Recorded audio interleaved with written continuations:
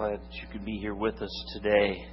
We're coming close to the end of the book of Job. So if you want to turn to Job 40, verse 6, you can. As we prepare to hear God's second speech to Job. Job has suffered terribly. So Job has suffered unjustly. Job has suffered at the hand of Satan and his minions, and he is unaware of that. And so we are coming to the point where God is answering out of the whirlwind. Injustice has been debated ad nauseum, and now God speaks. But before we get to our text, I want you to think of a river that you've seen. We live on the Rio Grande down here. Some of you may have grown up near a river, or in West Virginia, my grandparents lived on Patterson Creek, or Crick, depending on how you wanted to say it. But rivers are beautiful things. They are peaceful things, even. But when they flood, they have great power. A power that is remarkable. As we saw even just recently in Yellowstone. Many of you may have seen images on the news of houses and bridges being swept away. And the thing of it is we tend to only see the house coming off of the banks or the bridge being washed down the river. We don't see where it lands and gets crushed and splintered. I can remember when I was growing up, there was a flood in our county in West Virginia, and just afterwards seeing the devastation that was caused by tons and tons of water forcefully washing things helplessly in its control throughout the county. They are a powerful force, and when we see their destruction, we are reminded that there are forces in this world that we as human beings cannot contend with. There's just nothing we can do. There's nothing in our power to contend with them. And as we look at the Lord's second speech to Job, we're going to see a theme of power. You're going to see it repeated through here. So let's look at this speech and see what I've entitled God's power over all rivals. God's power over all rivals. First, Yahweh is going to address Job's request for a lawsuit. Previously in the book, Job has questioned in his laments God's justice, and he's expressed his desire to present his case before the Lord. In Job 13, verse 3, he said this, "But I would speak to the Almighty. I desire to argue my case to God." In Job chapter 9, verses 21 through 24, Job cries out, "I am blameless. I regard not myself. I loathe my life. It is all one. Therefore I say, He destroys both the blameless and the wicked. When disaster brings sudden death, He mocks at the calamity of the innocent. The earth is given into the hand of the wicked, and He covers the faces of its judges. If it is not He, who then is it?" Strong words, strong accusations as Job laments his situation. Job 24, verse 1, he says, "Why are not times of judgment kept by the Almighty? And why do those who know Him never see His days?" And then in verse 12 of that lament, he says, "From out of the city the dying groan, and the soul of the wounded cries for help. Yet God charges no one with wrong." And so Job has said some very strong things about God, and he has spoken without understanding. And in this second speech, the Lord is going to address Job's desire for a lawsuit to question His justice. Look at Job 40, verse 6. "Then the Lord answered Job out of the whirlwind and said, 'Dress for action like a man. I will question you, and you make it known to me. Will you even put me in the wrong? Will you condemn me, that you may be in the right?'" Now, note here when he says, "I will question you and you make it known to me." Job is going to use this phrase, or the author is going to use this phrase in Job 42, verse 4, to cue us in to what question from the Lord Job is answering. But God is now going to argue that He alone has the power to bring justice in the world. And He's going to be able to judge the world in righteousness. He has power over all rivals. The arm here is a representation of a person's strength or power. In verse 9, he says to Job, "Have you an arm like God, and can you thunder with a voice like His? Adorn yourself with majesty and dignity. Clothe yourself with glory and splendor. Pour out the overflowings of your anger, and look on everyone who is proud and abase him. Look on everyone who is proud and bring him low, and tread down the wicked where they stand. Hide them all in the dust together. Bind their faces in the world below. Then will I acknowledge to you that your own right hand can save you." What God is saying here is, Job, you don't have the power to save yourself, much less judge the proud and wicked of all humanity. But yet Yahweh lacks no power to judge injustice by the proud and the wicked. And He is not in the wrong. Wickedness and injustice exist in this world, but Yahweh has placed limits on it. What is Yahweh up to in Job's life? What is He up to in the world? Well, He doesn't say. But one thing is for certain, no person has the power to thwart His purposes. But what about non-human beings? What about forces that are at work that we have no control over? We look next at Behemoth and Leviathan. Who are or what are Behemoth and Leviathan? I'm going to quickly give you, because we don't have a lot of time, but I'm going to quickly give you a couple theories or explanations of this, and then we're going to go with my explanation. You may or may not agree with me. That's fine. You wouldn't be the only person, okay? But many believe that these are literal animals described with poetic language. A hippopotamus and crocodile have been suggested. Others suggest now extinct dinosaurs. And there are good arguments for this interpretation. But contextually, I believe God is arguing for His power over moral forces of evil. Therefore, I don't think animals fit the context, especially since the Lord already addressed the animal kingdom in His first speech and how He cares for them. Others believe these creatures are borrowed from Mesopotamian mythology. Given that Job is from the land of Uz in the area of ancient Babylon, this interpretation also has merit. And another similar interpretation is that of mythopoeic language. Don't ask me to say it again. What is that? Well, it's a language that gives rise to myths. Okay? One commentator said this. We suggest that it is mythopoeic language, intended as another way of referring to a unique cosmic creature, such as the accuser in the prologue. He is beyond the pale of mere human strength, just as the accuser was. So those are some of the interpretations for Behemoth and Leviathan. What do I believe, and what am I going to argue here? I argue that God is using symbolic language to describe spiritual beings and or even human forces that are moved by spiritual forces intent on evil. Describing human beings and spiritual beings as animals and mythic creatures is not foreign to the Scriptures. When prophetically describing the Roman soldiers at the crucifixion of Jesus in Psalm 22, David uses this language, Psalm 22 verses 12 and 13. "Many bulls encompass me. Strong bulls of Bashan surround me. They open wide their mouths at me like a ravening and roaring lion." Then in verses 16 through 18 he says this, "For dogs encompass me. A company of evildoers encircles me. They have pierced my hands and feet. I can count all my bones. They stare and gloat over me. They divide my garments among them, and for my clothing they cast lots." In Daniel chapter 7, kingdoms and kings are described as fantastical creatures.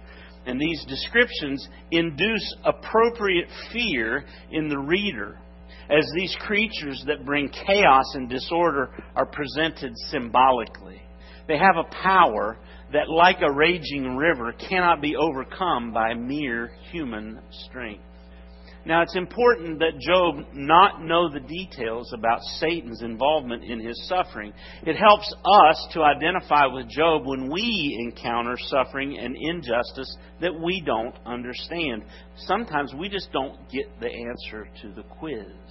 So describing the cosmic powers this way allows God to tell Job that He is powerful enough to bring justice throughout the cosmos without revealing Satan's direct involvement with Job.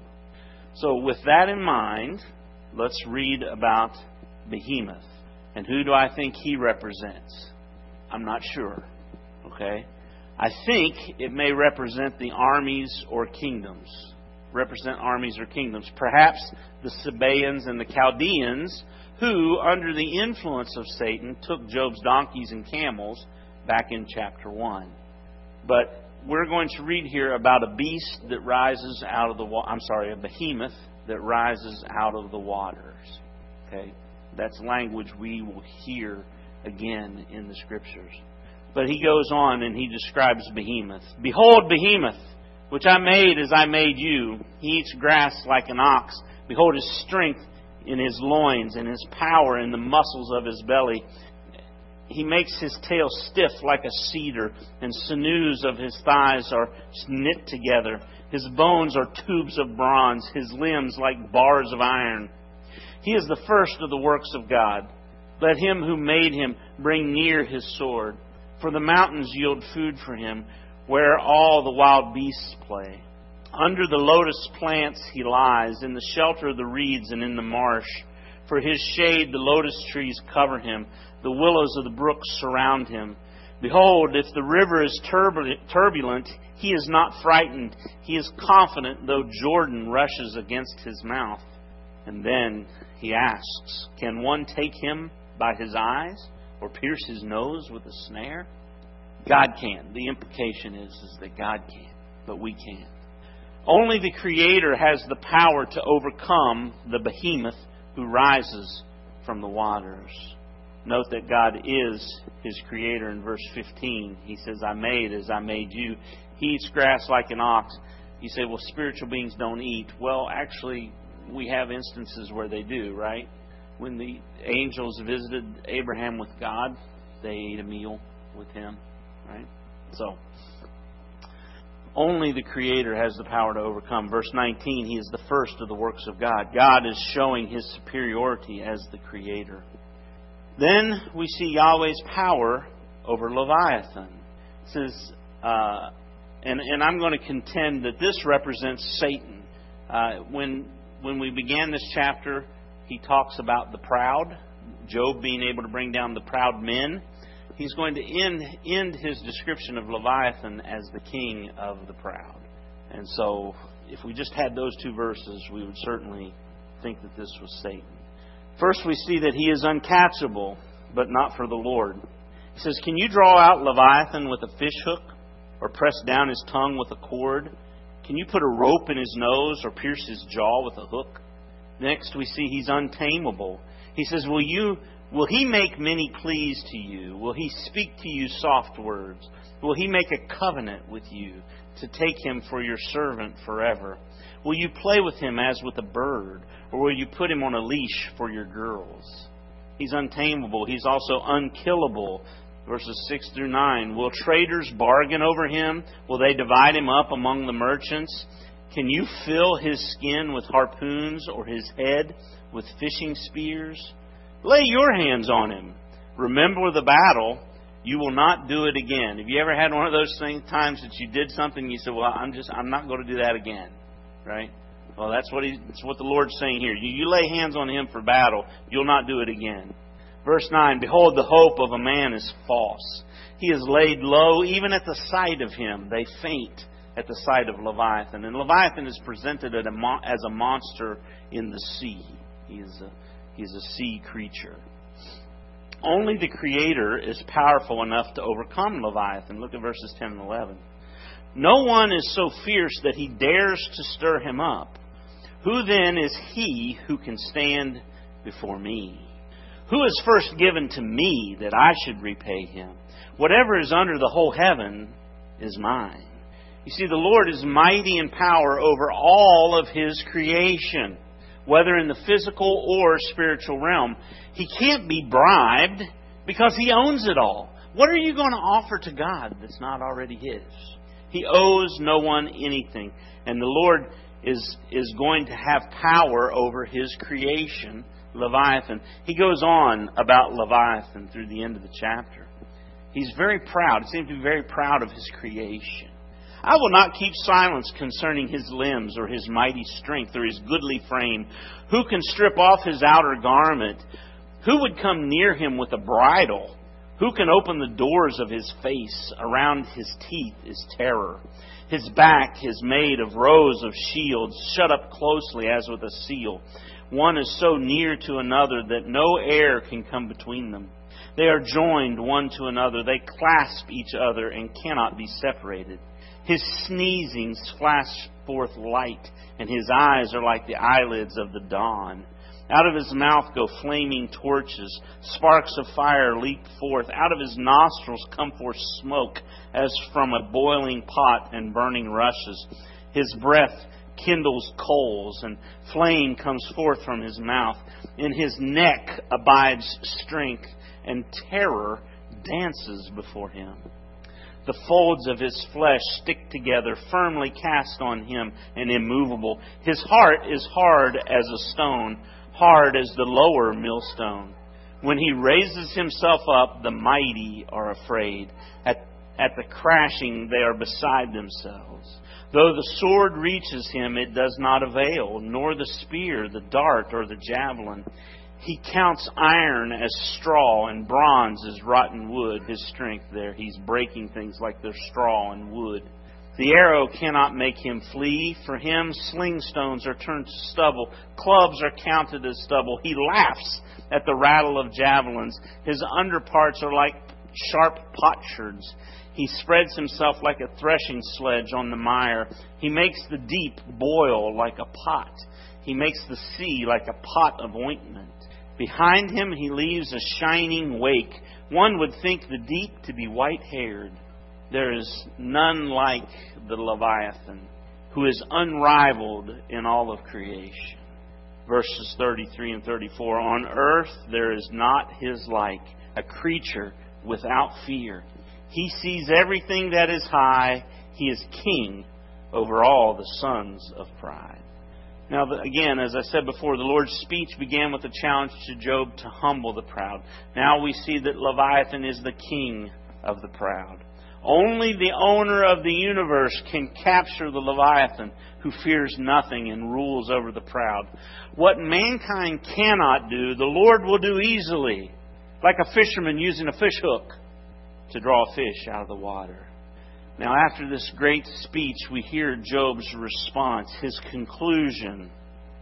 And what we're going to see here in verse 2 is Job's confession of what he concludes from both speeches.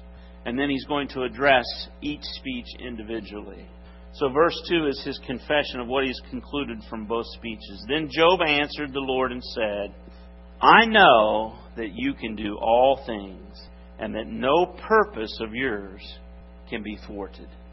You can do all things, and no purpose of yours can be thwarted.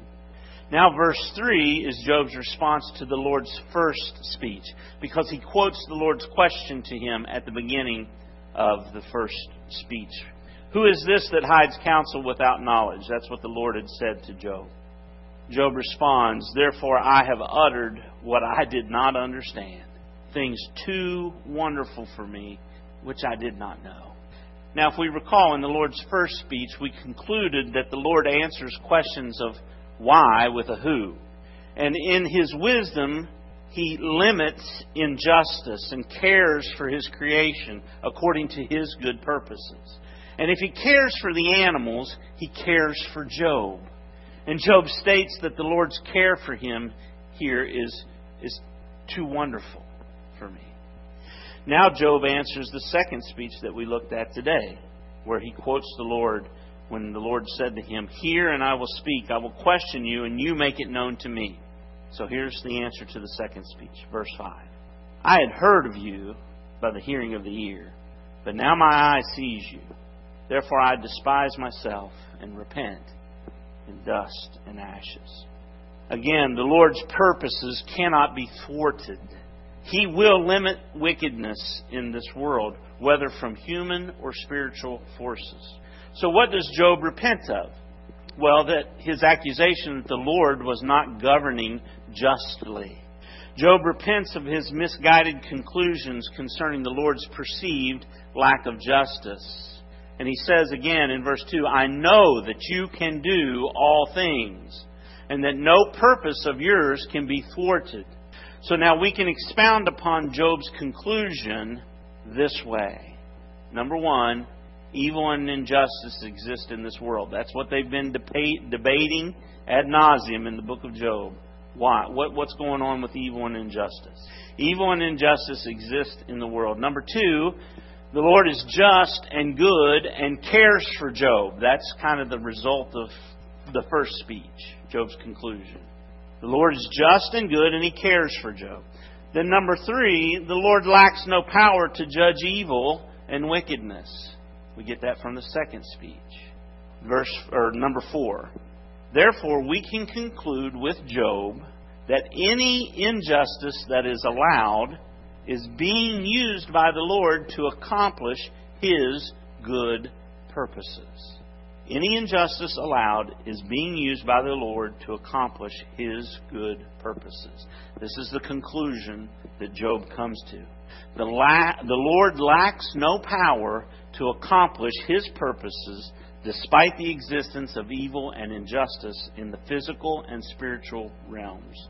Whatever injustice you encounter is allowed only because it will ultimately in some way contribute to God's purposes in the world.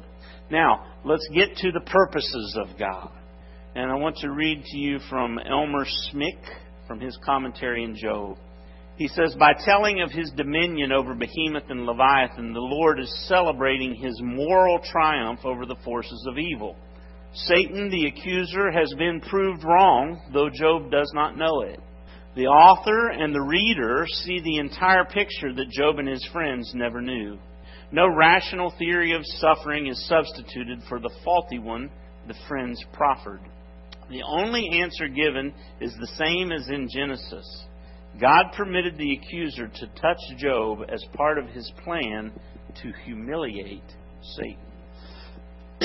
We've said since the beginning, Job is a type of the righteous sufferer. He points us to Christ, who suffered the greatest injustice in all of history at the cross. But this was all done according to the purposes of God. Acts chapter 2, verses 22 through 24. Acts chapter 2, verses 22 through 24. We read there, Men of Israel, hear these words. This is Peter's speech of the day of Pentecost. Men of Israel, hear these words. Jesus of Nazareth, a man attested to you by God with mighty works and wonders and signs that God did through Him in your midst, as you yourselves know, this Jesus delivered up to the Romans for crucifixion, according to the definite plan and foreknowledge of God. Okay? God had a purpose in this injustice, but the men who did this injustice are still held accountable. Look, he says, this Jesus delivered up according to the definite plan and foreknowledge of God, you crucified and killed by the hands of lawless men. God raised Him up, loosing the pangs of death, because it was not possible for Him to be held by it. Evil and injustice exist in this world, but God, in His infinite wisdom and in His definite plan, manipulates evil men to, in their desire to do evil, actually accomplish God's purpose. Turn to Ephesians chapter 1. Ephesians chapter 1. Gorillas eat popcorn, right? Galatians, Ephesians, Philippians, Colossians. Ephesians chapter 1, starting at verse 3. We're going to see about God's purposes. Remember, Job said, nobody can stop God's purposes. Blessed be the God and Father of our Lord Jesus Christ, who has blessed us in Christ with every spiritual blessing in the heavenly places, in the spiritual realm. even as He chose us in Him before the foundation of the world, that we should be holy and blameless before Him. In love, He predestined us for adoption to Himself as sons through Jesus Christ, according to the purpose of His what? His will. To the praise of His glorious grace, with which He has blessed us in the Beloved, in Christ. In Christ we have redemption through His blood, the forgiveness of our trespasses, according to the riches of His grace, which He lavished upon us in all wisdom and insight, making known to us the mystery of what? His will, according to His purpose, which He set forth in Christ as a plan for the fullness of time, to unite all things in Him. Here's the purpose. To unite all things in Him. Things in heaven and things on earth. Turn over to Ephesians chapter 3. Now he talks about the mystery that's now been revealed. Something that was previously hidden that's now known. Ephesians 3, starting at verse 6. This mystery is that the Gentiles are fellow heirs, members of the same body, and partakers of the promise in Christ Jesus through the gospel. Through the gospel, Gentiles are included with the Jews who believe in faith, and we're placed in Christ. Of this gospel I was made a minister according to the gift of God's grace, which was given me by the working of His power. To me, though I am the very least of all the saints, this grace was given, to preach to the Gentiles the unsearchable riches of Christ, and to bring to light for everyone what's those next two words? The plan of the mystery hidden for ages in God, who created all things. So that through the church, the manifold wisdom of God might now be made known to the rulers and authorities in where? The heavenly places, the spiritual realm. It's like God's had this plan working this whole time. And He gave a great preview of it in Job, and they still didn't get it. Right? This was according to the eternal purpose that He has realized in Christ Jesus our Lord, in whom we have boldness and access with confidence through our faith in Him. Job says, I know that you can do all things and that no purpose of yours can be thwarted. God has always had a plan to unite Jew and Gentile in Christ through faith. But there are spiritual forces at war with God's purposes. It is through the church that God's wisdom in the gospel is made known to the forces of evil, putting them to shame. In Colossians 2, verses 13 through 15, it says, and you, that's us Gentiles and Jews who believe in Christ, and you who were dead in your trespasses and the uncircumcision of your flesh, God made alive together with Him, with Christ, having forgiven us all our trespasses by canceling the record of debt that stood against us with its legal demands. This He set aside, nailing it to the cross. He disarmed the rulers and authorities and put them to open what? Shame, by triumphing over them in Christ. You see, Satan thought he was gaining the victory when he killed Jesus Christ. When he moved in the Jewish leadership and when he moved in the Roman leaders to crucify our Lord and Savior. You talk about regretting something? Satan was the instrument used to bring about the payment for our sins. Talk about being put to shame. God did that in Christ. And listen, if you're here this morning and you've never trusted Jesus Christ as your Savior, I hope you see that God has worked this plan and that no purposes of His will ever be thwarted. And that in Christ, God used the evil and injustice of this world to pay for your sins. And if you'll repent of your sin and trust Jesus Christ as your Lord, follow Him with your life, He will save you. He will put you in Christ, place you in the heavenly places, in the spiritual realm with Christ, and you will be secure with Him forever. Oh, trust Christ as your Savior today. But quickly, let's move on to Ephesians chapter 6, verses 10 through 12, because the battle rages on. Even though Satan has been humiliated, that didn't make him happy. He's angry, so he's now going to persecute God's saints. But Ephesians 6, verse 10 through 12, it says, "Finally, be strong in the Lord and in the strength of His might. Put on the whole armor of God, that you may be able to stand against the schemes of the devil. For we do not wrestle against flesh and blood, but against the rulers, against the authorities, against the cosmic powers over this present darkness, against the spiritual forces of evil in the heavenly places." Satan does not want the message of Jesus Christ to go out there, but the church is here to declare the wisdom of God in all the nations. You can be saved through Jesus Christ. You can be reconciled to God in Him. And this struggle is going to continue until the new creation. Note the language of the Apostle John. Turn to Revelation chapter 12, last book in the Bible. Revelation 12, verse 3. Note the language the Apostle John uses to describe the participants in the war between the forces of evil and the saints of God. Revelation 12, 3. "Another sign appeared in heaven. Behold, a great red dragon with 7 heads and 10 horns, and on his head 7 diadems." It's interesting that Leviathan, in the mythological descriptions, had 7 heads. We don't have time to expound all this, but just note in verse 9 of chapter 12. "And the great dragon was thrown down," and now we have him identified, "that ancient serpent who is called" who? The devil and Satan, the deceiver of the whole world. "He was thrown down to the earth, and his angels were thrown down with him." Look to verse 17. "Then the dragon became furious with the woman and went off to make war on the rest of her offspring, on those who keep the commandments of God and hold to the testimony of Jesus. And he stood on the sand of the sea." Then we look to Revelation 13, verses 1 and 2. We've seen Satan. Now we're going to see the Antichrist, a beast. It says in verse 1 of chapter 13, "And I saw a beast rising out of the sea, with 10 horns and 7 heads, with 10 diadems on its horns, and blasphemous names on its heads.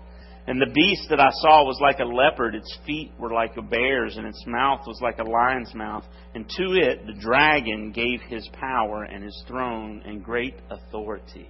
That's the Antichrist. Look down to verse 11 of chapter 13. "Then I saw another beast rising out of the earth. It had horns like a lamb, and it spoke like a dragon." That's going to be the false prophet. But turn to Revelation 19, verse 20. Because I want you to see no purpose of God will be thwarted. He wins in the end. Revelation 19, verse 20. "And the beast was captured, and with it the false prophet, who in its presence had done the signs by which he deceived those who had received the mark of the beast and those who worshipped its image. These 2 were thrown alive into the lake of fire that burns with sulfur." Look over to chapter 20, verse 10. It says, "And the devil who had deceived them was thrown into the lake of fire and sulfur, where the beast and the false prophet were, and they will be tormented day and night forever and ever." You see, the Lord will ultimately defeat His rivals in power. But until that day, we have 1 Peter 5, verses 8 through 11. We who are living in this world now, dealing with the wickedness and the suffering, Peter writes and he says, "Be sober-minded, be watchful. Your adversary, the devil, prowls around like a roaring lion, seeking someone to devour. Resist him, firm in your faith, knowing that the same kinds of" what? Suffering are being experienced by your brotherhood throughout the world. "And after you have suffered a little while, the God of all grace, who has called you to His eternal glory in Christ, will Himself restore, confirm, strengthen, and establish you. To Him be the dominion forever and ever. Amen." That brings us back to suffering. The biblical pattern is that God saves His people out of sin, who then encounter trials in this life that test the genuineness of their faith, which ends in the eternal life in the presence of God. Now, you may be going through trials in your life that you just don't understand. To the best of your knowledge, no sin in your life. Whether health struggles or mistreatment by others, your suffering is unjust. In our text today, we made the following observations. Number one, evil and injustice exist in this world. But the Lord is just and good and cares for you if you are one of His. If you've never trusted Christ your Savior, become one of His today. But He cares for you. And He does not lack any power to judge evil and wickedness. So, therefore, we can conclude that any injustice allowed in your life is being used by the Lord to accomplish His good purposes in Christ. The Lord lacks no power to accomplish His good purposes despite the existence of evil and injustice in the physical and spiritual realms. Whatever injustice you encounter is allowed only because it will ultimately, in some way, contribute to God's purpose to unite all things in Christ. Therefore, you can trust the Lord of your circumstances. Keep your eyes on Him. And remember, it's okay to lament. Lament is a prayer in pain that leads to trust. You can trust the Lord of your circumstance. He's up to something good, even in your suffering. You can trust the Lord of your circumstances. Let us pray. Heavenly Father, Lord, we thank You for the book of Job and how it points to Jesus Christ, who suffered unjustly at the hands of evil men and at the hands of Satan. But how You put the spiritual forces of evil to open shame, just as You did in the book of Job, Satan thinking that he could crush Your righteous servant through suffering. He failed with Job and he failed with Christ. But oh, what a work You did in Christ. And Father, I pray that You will help us as a church to understand that the injustice and the suffering that we encounter is only allowed because You are working it for a good purpose in this world. And may we stay loyal to You, even if it means death, that Your purposes may be accomplished, even in us. And Father, give us boldness to let the world know Your wisdom in Jesus Christ as the ruler of this earth through His death, burial, and resurrection to His throne in heaven. Father, may You be glorified in the nations, and may the Satan and his minions be put to open shame through our work with the gospel. And we ask these things in Jesus' name. Amen.